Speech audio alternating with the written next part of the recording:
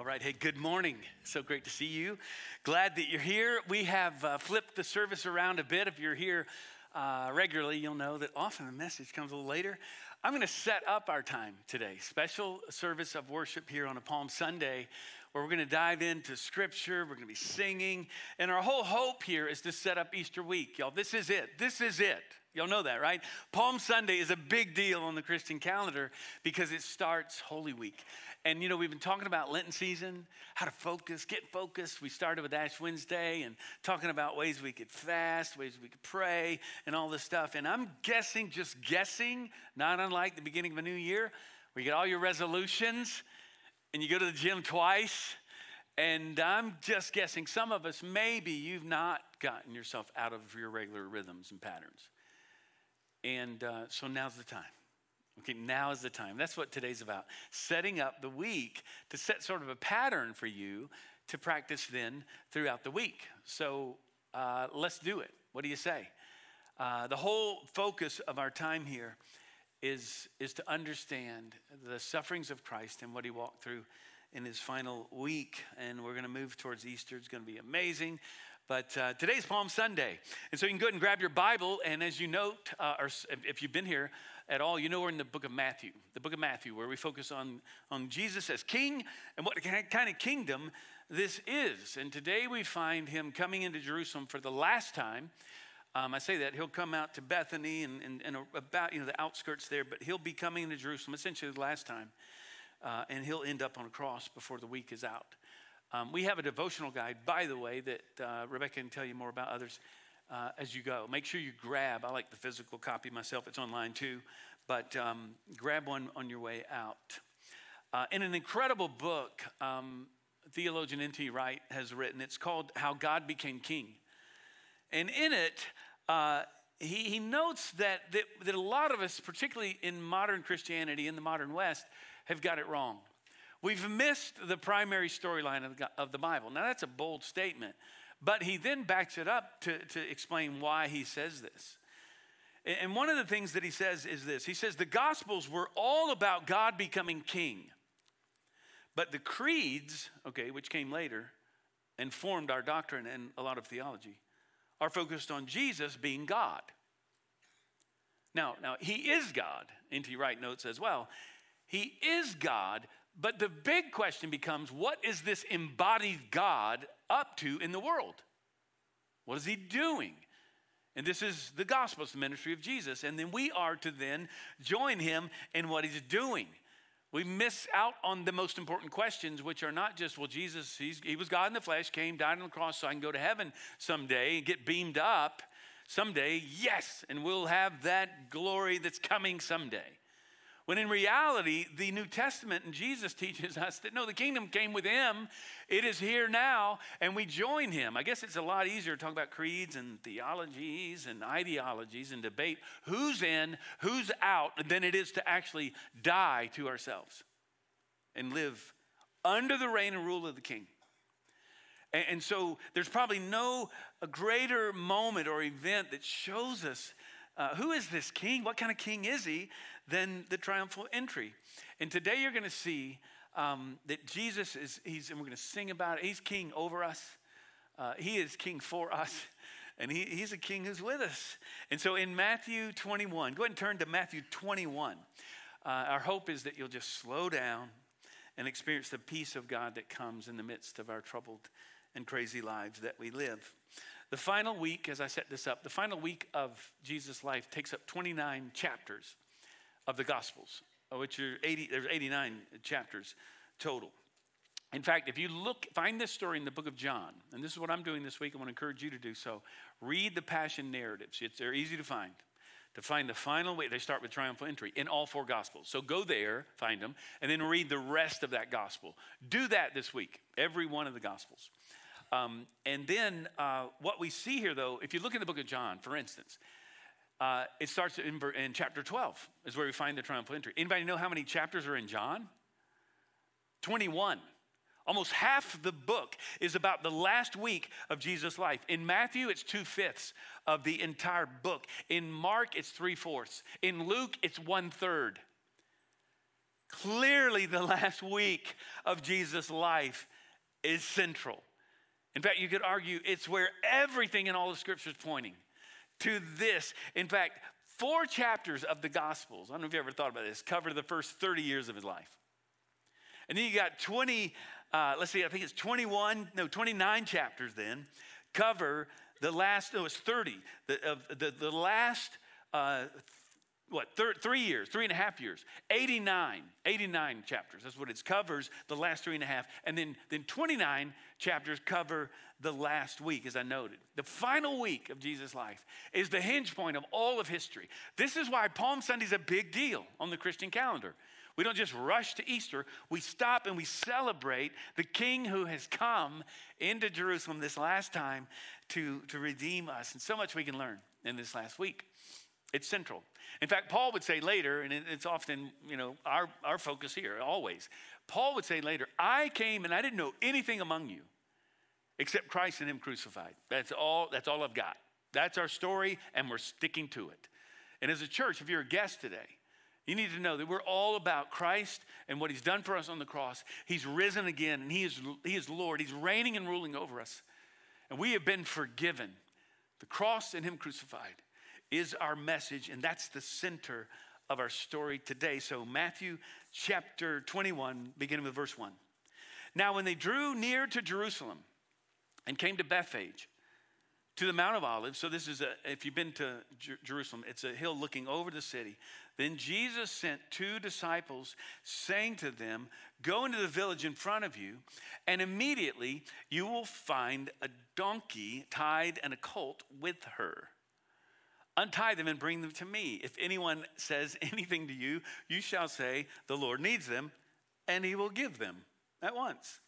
Now, clearly, Jesus is directing something here. He's staging something, in fact. And he needs one prop. He needs a donkey. So he sends his stage hands to go get the donkey, and come on, we're going to do this. What is he orchestrating here? Look at verse 4. This took place to fulfill what was spoken by the prophet, saying, say to the daughter of Zion, that's an idiom for the Jewish people, behold, your king is coming to you, humble, mounted on a donkey, on a colt, the foal of the beast of burden. That's straight out of Zechariah 9:9. All 4 Gospels, by the way, not only have this story, but they all quote Zechariah 9:9. And then look at verse 6. The disciples went and did as Jesus has directed. As crazy as this request is, and the fact that he's directing all this, like you just ask for it, and whoever you come upon, they're going to go like, okay, whatever. Like he's directing everything. And as crazy as the request is, even the disciples go, okay, we'll go get a donkey. And so notice, that's the first thing I want you to see. Jesus is directing everything here. So I say it this way, King Jesus is over us. And today, friends, we all need to remember this. In light of what's happening in our world, and I could just only imagine what's happening in your world, that the thing that you need more than anything in your life, the thing I pray over people as a pastor more than anything, is peace and rest. What do you need more than soulful gospel rest in your life right now? And Jesus is coming to bring it, and he is king, and he is over us. You need to remember that he's in control of all things. He's sovereign over your life. History is moving in a linear fashion towards the end and the purposes of God being accomplished, not only in the universe, but in your life as well. Be encouraged today. The triumphal entry reminds us that Jesus, he's over us, and his purposes will not be thwarted. Look at verse 7. They brought the donkey and the colt and put on them their cloaks, and he sat on them. Now them, the cloaks, all right? And there's, by the way, the other gospel writers say one donkey. Some have, there's a lot. I could offer an hour of what people think about this, but he's not going to rodeo. Like he's not riding two donkeys, like the girls do or something. He's on one donkey, and they put their cloaks on him, and most of the crowd spread their cloaks. It's like throwing down our jackets or whatever else, clothes down, rolling out the red carpet. That's what it is. Others cut branches because they don't have much to throw down. They threw down from the trees the palm branches and spread them out on the road. Here's what's happening. Jesus has orchestrated this thing, and it now mocks or simulates a parade of a victorious king coming in after conquering another nation. Philip Yancey, in a great book called The Jesus I Never Knew, imagines a Roman soldier coming upon this scene because the whole city is stirred. And there's this crowd now coming around Jesus. And he's coming into Jerusalem. So he imagines, and this could have happened just like this, but it helps us understand this. The Roman soldier shows up. And he's kind of like, wait, what is this crowd? Like, we got to settle this. What's happening? Bust out his spear. What is going on here? And he has seen an actual victory parade like this done right. The conquering king would come in. He would probably, there'd be shields and swords and chariots flashing in the sunlight. He'd be on a stallion, probably with a host of not only spoils of war, but also following them would be prisoners of war, chained up as if to say, mess with us, this is what happens to you. And they're coming in, the people are, yes, we have won the victory, and this is our king leading the way. The Roman soldier makes his way through the crowd trying to find out what is happening. We should have known about this, what's going on. And he sees a grown man on a little, not like the donkey we have here on campus, by the way, today, go pet the donkey, but not an American donkey. Donkeys had nationalities, but it was a baby donkey. This is awkward, is what I'm saying. And then as we'll see here in a moment, Luke tells us he's weeping. A Roman soldier, what? It would have been laughable to him. This is not the way kings come in. This is not my kind of king. And for many of us, we could say the same. This is not my kind of king. I want a king who's powerful, powering up on people, taking people down. That's what I want. That's the American king. This king shows us something differently. He shows us the way of Jesus. Look at verse 9. And the crowds that went before him and that followed him were shouting, Hosanna, the Son of David. This Hosanna literally means rescue us, save us. It was really a proclamation, like we kind of say hallelujah, praise be to God. But it was a proclamation of praise and adoration. And Son of David, that's a direct, focused, an idiom or label that's placed on the Messiah. They get it, evidently. Blessed is he who comes in the name of the Lord. Hosanna in the highest. And this Son of David designated him as the conquering king. So what I want you to see here is this. Triumphal entry. He's coming in. Not only is Jesus over us, but this king, Jesus, is for us. He is for us. There's a theological term in Latin, pro nobis, which means God is for us. God is for us, and he's for you today. He wants the best for you. And in verse 10, look at this. And when he entered Jerusalem, the whole city was stirred up, saying, who is this? And the crowd said, this is the prophet Jesus from Nazareth of Galilee. Okay, again, is he a prophet? Is he Son of David? Because if that's the case, he's Messiah. We may not fully understand what this Messiah is all about, but who is he? It kind of echoes forth into this place today. The words of Jesus. Who do you say I am? There are a lot of opinions. By the end of the week, they're going to be yelling, crucify him. He's a thief. He's blasphemous. He's all that. Who is he? Who is he to you? That's the key question, right? He's over you. He's over us. He's for us. And finally, he's with us. He has come to live among us, to dwell among us. And again, Luke offers this detail. Look at how he so empathizes. You're going to hear this a lot during our service today and in our singing. He's a son of suffering. It says, as he approached Jerusalem and he saw the city, he wept over it. and said, if you, even you, had only known of this day, what would bring peace? But now it is hidden from your eyes. Most people are going to miss him. Within 40 years, we know this. There's going to be an insurrection that takes place, about a 4-year insurrection in Jerusalem up against the Roman government. They're going to shut it down. They're going to destroy Jerusalem. 70 AD. And the temple. Which is wild when you think about it. Jesus, the once and only for all time sacrificial lamb, gives his life on the cross. Bam, the entire temple religious system is broken down because it's no longer needed. And Jesus knows this is coming. And he is weeping. Why does Jesus weep?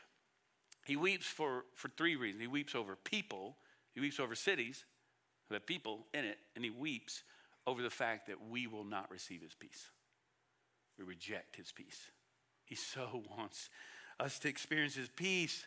Many of you know the shortest verse in the Bible. Anybody know what it is? What is it? Jesus wept. Anybody know where it's found? That's okay. Y'all memorized that verse, though. That's really good. Y'all memorized. Jesus wept. It's in John 11:35, because I looked at it earlier. And it's where, of course, it's where Lazarus, has died. Jesus, in that case, he's dying because of empathy towards his friends, Martha and Mary. He so empathizes with us, and he weeps with us. He joins you in your sadness and in your weeping. He's with you. He weeps over the fact that we weep. He weeps again here, and he weeps in the garden. He's overwhelmed with distress. It's implied there, but it says he's so deeply distressed and filled with anxiety, and he's deeply sorrowed. Why? Not because of the nails that are going to go through his wrist and his feet. He's overwhelmed by the fact that he's about to take on the very wrath of God. God's holy reaction to sin. He hates sin. Jesus is going to take it all on himself so that we don't have to. But he's saying, if only you knew the peace that I have to offer to you, and it so much wants us to experience. He's weeping like many aren't going to get it. I'm about to go to the cross. I'm about to die. And so many of you today, we need peace today, don't we? And yet the Palm Sunday tells us, it shows us that there are these coexisting realities of grief and hope, of strength and weakness. How about this? Of death and life. And here comes this king like no other. And so what I want you to see as we enter into this time of worship, to really engage your hearts, to come to Jesus, come to him. Not just know, oh yeah, if I came to him, then I'd find peace. No, you have to come to him. In order to, because here it is, C.S. Lewis said it. You come to God for peace because apart from him, it doesn't exist. But you have to come to him. And if you've never received Christ, today is your day. If you have, like many of us, to receive the work he's done on the cross for us, you come to him today in worship and say, Lord, I lay down all of my burdens. I lay down my grief. We've lost so much over the past 2 years. I just continue to lay my anxieties and my worries before you. Come to him. That's what this service is designed to do. So I want you to see this. Jesus, watch this, he weeps over you. He weeps over you. He weeps for you. Even now, he intercedes for us. His presence is with us. We often say at a graveside, I'll often say at a funeral, grief is the price we pay for love. The greater the love, the greater the grief. And Jesus so loves us, he grieves when we don't come to him. Today, we have opportunity before this Holy Week really kicks in. It starts today, yes, but to say, well, I'm coming to you. I'm coming to you. And then finally, he weeps with you. He is with us. So much so that Paul wants us to remember that even death itself, he says, I don't want you to be uninformed, brothers and sisters, about those who've died, who've fallen asleep. Because we don't grieve as those who have no hope. We grieve as those who have hope. We can grieve, but we can also have hope that keeps us pressing on. We're longing for, we're hungering for a better world. Everybody knows it. Believer or not, the world is broken. We're longing for, another word, thirsting for a world to come. We're like a fish out of water, gasping for air. We know that this is not the way it's supposed to be. So even in our grief, it's an expression of faith. This is not the way it's supposed to be. But watch this. It's not, well, let's wait on heaven then. No. We come to him now and we bring his kingdom with us as we care and love others and serve the world and tell them about Jesus, who is himself, Ephesians 2:14, our peace. Jesus is our peace. We must come to him to experience it. So here's what I want you to do. Let's just bow our heads and close our eyes for a moment. And then Han's going to come and really help frame this time as we move together. I want you to engage your hearts in worship with him. Let it set the tone for the coming week. Because the question that I want to challenge you with is this. So he's over us. He's for us. He's with us. But here's the question for us. Are you for him? Are you pro-Jesus? And do people know it? Do they hear it? Do they see it in your life? And how about this? Are you with him? Do you come to him? And if you don't come to him in prayer, in the word, if you don't focus on him and call out to him, come to him, no wonder you experience so much anxiety and worry. He's the peace is not found apart from me. So Lord, we come to you now. I pray for everyone here that we will lay our burdens at your feet today. That we will lay our anxieties and our worries at the cross. And all that we grieve, to acknowledge it. Acknowledge our loss of relationships, or literally loss of life, loss of jobs, loss of all that has been the past couple of years and even in recent days. And we come to you now. Come to me, he says, all who labor and heavy laden, and I will give you rest.